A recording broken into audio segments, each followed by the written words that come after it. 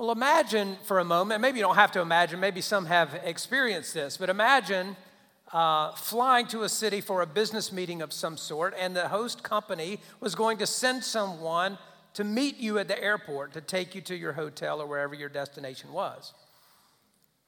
You would probably appreciate a somewhat detailed description of the person that you were meeting so that you would know who to be looking for and that it was somebody you could trust before you got in the car with them. You probably wouldn't want to just walk out and see somebody, holding up a sign on poster board that says Susan, and he's wearing a black trench coat and standing in front of a white van with no license plate or something. That wouldn't maybe seem like the kind of guy you would trust enough to get in the van with him. Right? You would want to know who it is I'm looking for so I'd know I could trust him. Well, Micah provided a description of that sort of the Messiah hundreds of years in advance. In a rather detailed fashion, as it turned out, the details became clearer after the birth of Jesus. And looking back and seeing how those were fulfilled and manifest in him. But he provided a rather detailed description of the Messiah so that the people of God then and in the centuries to follow would know who it was they were looking out for. So they'd recognize him when they saw him, and they would know he's the one they can trust. He's the one who will deliver them safely and securely to a place of promise. Well, Micah prophesied around the same time as Isaiah. I mean, he's considered one of the minor prophets because his book is shorter, not because it's less important or less significant in some way. But he prophesied really right around the same time as Isaiah, before and after the destruction of the northern kingdom of Israel by the Assyrians. And also like Isaiah, he prophesied a message of judgment if the people did not repent. It was long coming, but they had a long advance warning and an invitation to repent. And if they repented, good would continue to come to them. And if they did not, judgment would befall them. Of course, that is the way that it played out. But even then, in the midst of that, there was a message of hope beyond the judgment. And part of the hope rested in the fact that God would send a Savior and deliverer. The Messiah, as he was called in the Hebrew language, and in Greek, the Christ. But it means the anointed one that God would send as a deliverer for his people. Micah provided a profile for him, as I said, so they would know who to be looking out for. And so there would be no need, in this case, for them to form a Messiah search committee, because he would come forth in his appointed time. But if they had formed a Messiah search committee, or if they just had a profile of the Messiah that they were looking for, Micah gave them some of the particulars of the specific profile. They would recognize him when he showed up. So when we come around to the Gospel of Luke in particular, and also the Gospel of Matthew and other places in the New Testament, we find that Jesus very clearly fits the profile that Micah provided. And in fact, Luke, as a careful historian, has intentionally connected the dots in those ways for us. Well, we want to look at that profile in some way to see, as we look back, as we have the advantage of looking back in history and seeing that Jesus is the Messiah and that he came, and seeing how he fulfilled those promises. I want to look at the profile that Micah provides for us of the Messiah, because he tells us something about his role, his background, and then his contribution. And you think about, again, in a executive search process, if it was a pastor search or a CEO search or a Messiah search, there would probably be some description of the role that they're asking somebody to fill, what it is that they want that person to do, the sort of background they're looking for, education and experience and so on, and then the contribution they want that person to make. Micah actually tells us those things about the Messiah, and he says, first of all, something about his role, namely that he is to be the ruler in Israel. You see that in verse 2. And that he shall shepherd his flock in the strength and the majesty of the Lord. Now I'm going to be really brief on this first point here because these are really just, these are reiterations of what we would, the glimpses we would get of the role the Messiah was to play among the people of Israel from anywhere the Messiah is mentioned. As long as he's been promised, there's a sense in which God would raise up a ruler for the people of Israel, a savior, a deliverer. He'll be raised up by God to save his people. And so that just simply places him in the Messiah category, that he's a ruler in Israel and shall shepherd in the strength and in the majesty of the Lord. That's his role, plainly stated, as Micah highlights it. But his background really gets more specific and more interesting. Because it says, first of all, about his background, that he's going to be from Bethlehem. When we sing about, "O little town of Bethlehem," we're singing something that is historically accurate. That is not just poetic, as somebody wrote a sweet little song. It was a little town, and you may have noticed in verse 2 that it says that. And maybe you didn't know that before this morning. Aren't you glad you can leave here having learned at least some little bit of trivia about Bethlehem?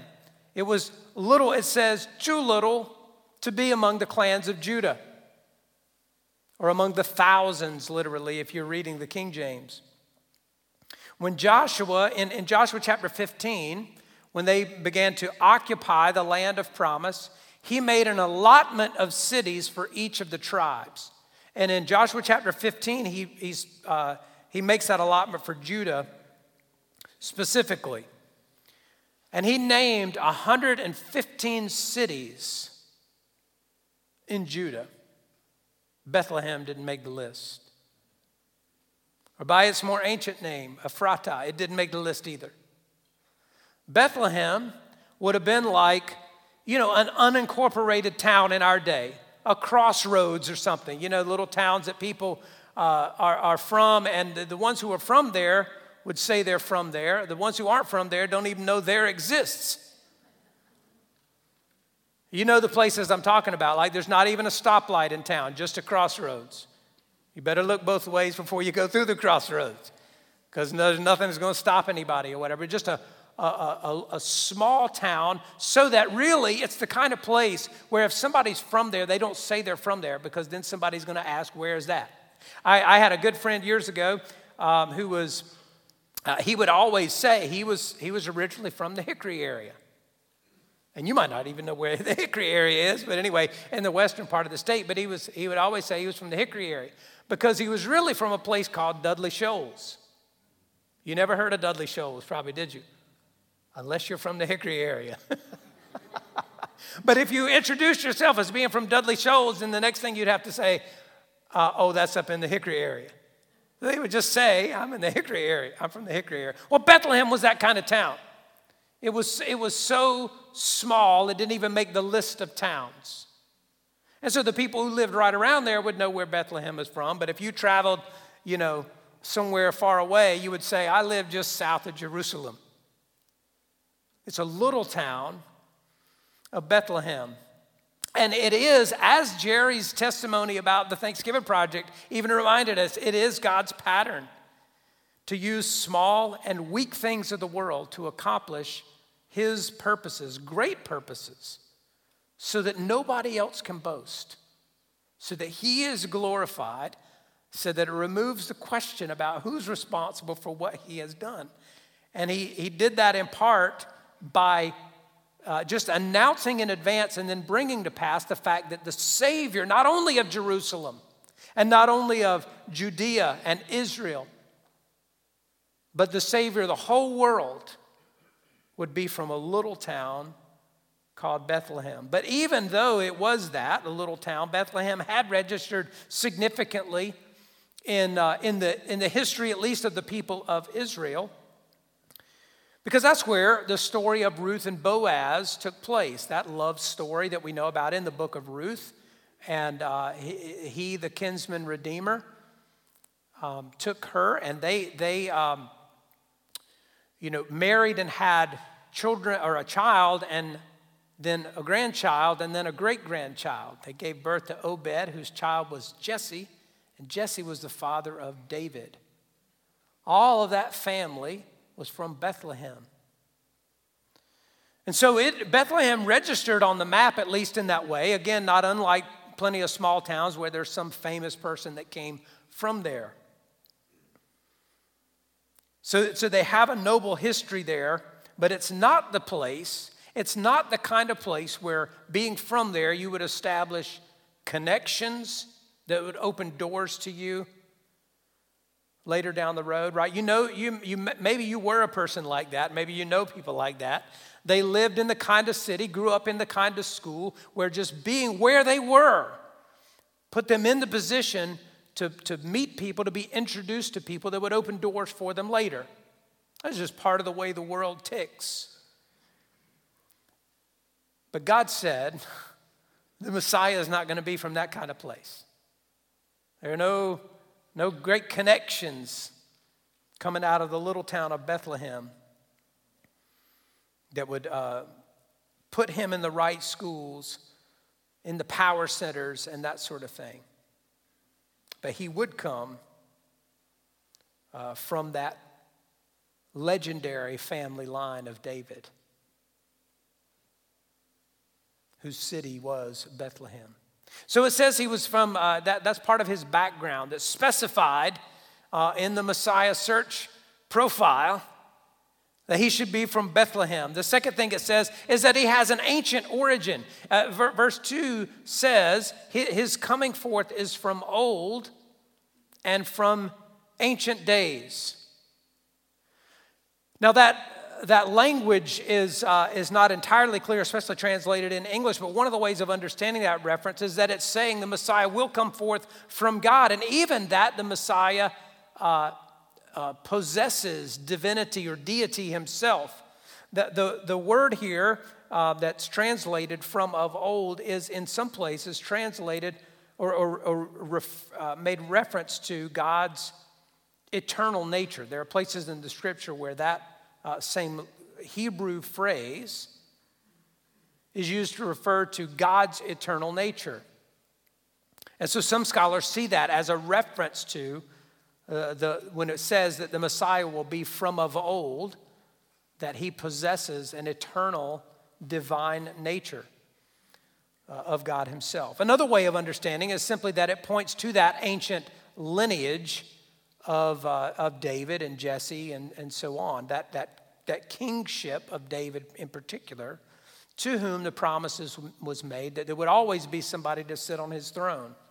But either way, it says that the promise is, the background of the Messiah is that he will have an ancient origin, that he will come as part of a plan that has been unfolding, not only in the centuries that would follow this prophecy, which is somewhere around 700 BC or even a little before. So he says this about there's hope, there's a promise of a coming Messiah. Here's the profile of him, and they're going to wait 700 years. Aren't you glad there's never been a pastor search that's lasted 700 years? You may have felt like some of them were long enough, but never quite that long, But a plan that's been in motion since ancient times. And the third thing it says about his background, he'll appear at just the right time. He'll appear at just the right time. Verse 3 says, "Therefore, he shall give them up until the time when she who is in labor has given birth." Now, this is like mysterious sort of language. I mean, this sounds like prophecy, like you would expect it. It almost has a riddle tone to it, What does that mean? Therefore, he shall give them up until the time when she is in labor has given birth. And you might imagine, especially if you were reading it in Micah's day, that would be even more perplexing. It's still, even as people read it today, a little bit veiled in its meaning. Some think it's entirely metaphorical. That this idea of a woman giving birth, that she who is in labor, giving birth, that it just refers to a long period of hardship for the people of Israel. Travail in that sense, as if being in this long period of labor, and eventually that will come to an end. And some people understand it that way. It seems to me that the best way of understanding that is it refers to the birth of the Messiah. And maybe as some of you just read it, and we think of a woman giving birth, immediately Mary comes to mind. And it would seem that's why even Luke tells the story the way that he does. It's not only about the birth being in Bethlehem, but there's a feature, a spotlight shown on the mother of Jesus and her experience of having conceived and then given birth. And one of the reasons, it's not only Luke, one of the reasons it seems to me that is the best way of understanding that, because it also says that God's people will be given into the hands of the enemy, in so many words, but when the woman gives birth, the remnant of his people will return. Here's the way it reads. Therefore, he shall give them up until the time when she who is in labor has given birth. Then the rest of his brothers shall return to the people of Israel. So that after the woman gives birth to the Messiah, that he will draw the remnant of God's people to himself. We read in Galatians 4, verses 4 and 5, this statement. It says, "But when the fullness of time had come, God sent forth his Son, born of a woman, born under the law, to redeem those who were under the law, so that we might receive adoption as sons." When the fullness of time had come, God sent forth his Son, born of woman, born under the law, that he might redeem those who were under the law. And so we see Micah having foreshadowed that centuries before, that there's this judgment coming, but hope long after the judgment manifest in the person of the Messiah, embodied in the person of the Messiah, who will come forth at the appointed time.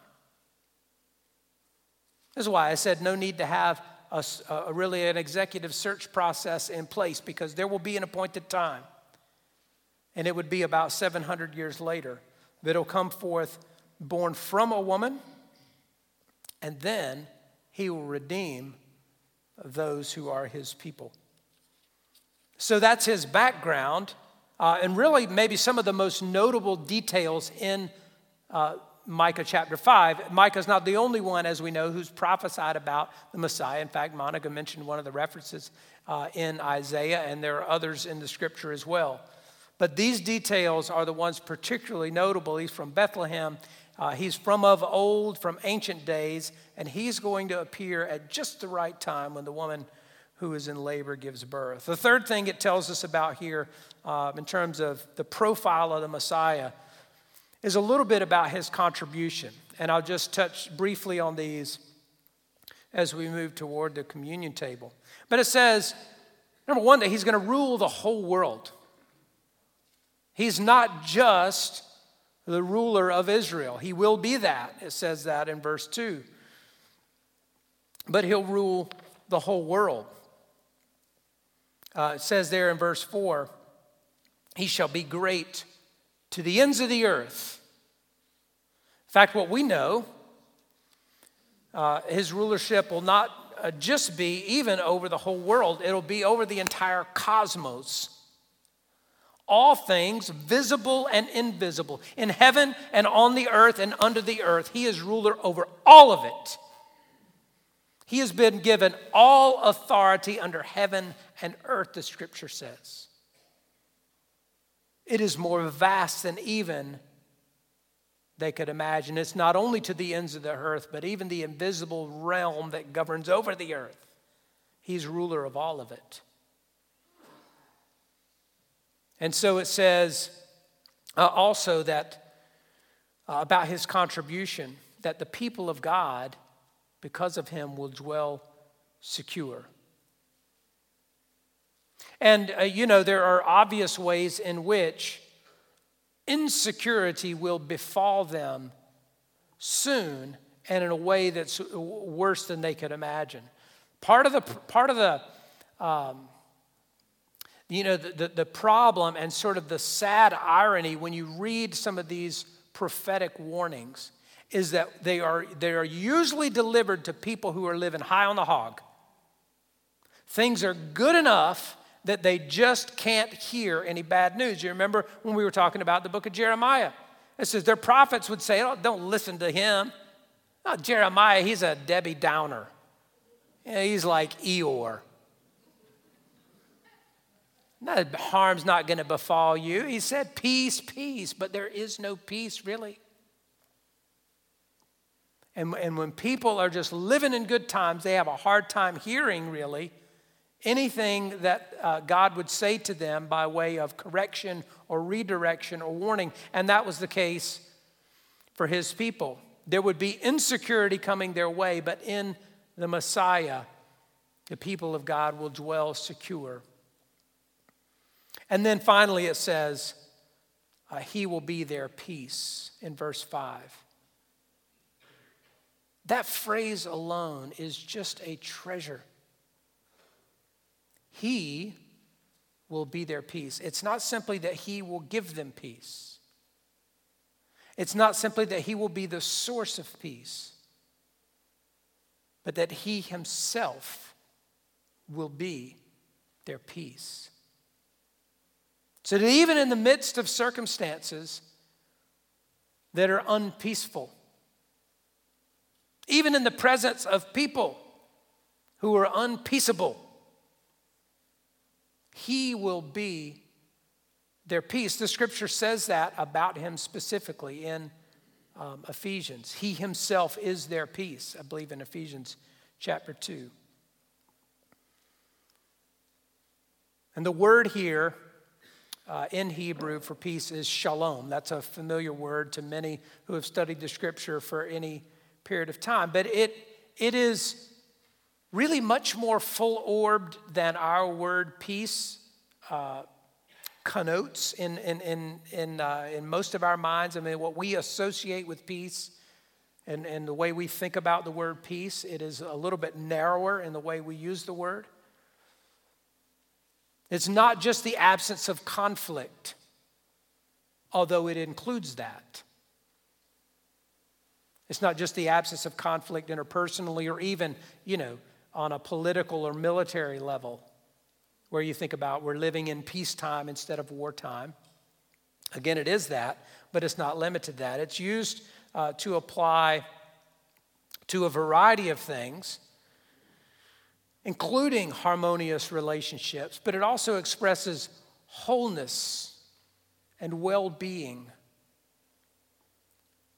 including prosperity and health. It's our physical, mental, emotional well-being, shalom. It's the removal of disharmony and the things that cause it. Boy, that sounds desirable, doesn't it? If you were going to put one thing on your Christmas list, that would be a good one to receive. Shalom.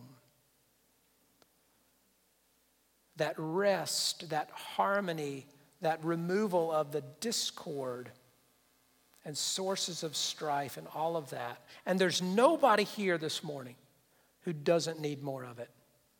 There is nobody here that doesn't need more peace, especially in the day that we're living in, and especially in light of the last year and a half or so. where there has been such discord and such strife and such fear and insecurity and unrest and on, well, other words that I could think of and maybe that you could think of. Words that would mean the opposite of peace. The last year and a half has been full of them. And even beyond that, if you think about our prayer lists and the prayer requests that we make, 90% of it are better.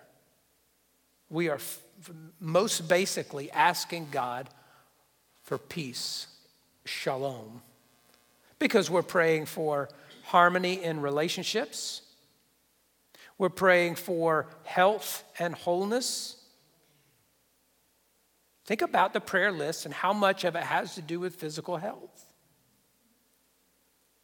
Some of it, again, mental and emotional. It may be mental health. It may be the emotional heaviness and burdens that arise out of some of those physical problems. But a lot of what we pray for, and ask for prayer for falls under that category. And then we think about our financial well-being or just needs being met. We don't have to think about prayers for prosperity in the sense of being lavished with riches, but what everybody wants is for their needs to be met so that those needs don't become a source of worry and striving, right? Like that's pretty common to humanity. Everybody wants it. Everybody wants that. And we pray for it. And when we feel it threatened, we feel insecure, we feel we lose a measure of peace, and we ask God for it. So much of what it is we pray for, and so much what we ask prayer for, is for shalom. And what Micah says about the coming Messiah is that he shall be our peace. And what the New Testament tells us is that Jesus himself is our peace. And so when we pray, let the peace of Christ rule in your hearts. When we pray that the peace of God would guard your hearts and minds in Christ Jesus, as I prayed earlier, our assurance of that is not in the circumstances being changed either immediately or even ever. It is in the fact that the God of peace will be with you. And that's enough. The one who can calm the storms or carry us through them. He is sufficient. And we know the assurance we have because of his resurrection that the day will come when all things in the new heaven and new earth we talked about last week will be brought to a place of total peace, total shalom at every level. Because Jesus fit that profile of the Messiah to the T. Demonstrated that in the way that he came, in what he did after he came, and what he does even now as he reigns and as he offers himself to you and me to be our peace. Let's pray. Oh Lord, it is just a precious promise and a precious reminder that Jesus is our peace.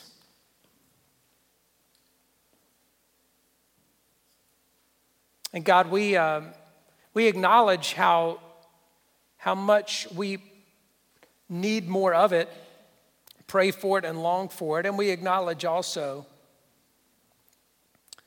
that we often have enough of it, feel secure enough, cared for well enough, that we don't always hear your words of correction and redirection and even warning in our lives. And so, Lord, would you align us more wholly, more perfectly with your word and your will? Would you bring us more intimately into communion with Jesus himself, that we might experience in personal ways that he is our peace and that is sufficient. Lord, I pray for people sitting here this morning who really, in very specific ways, need for you to prove that to be true to them.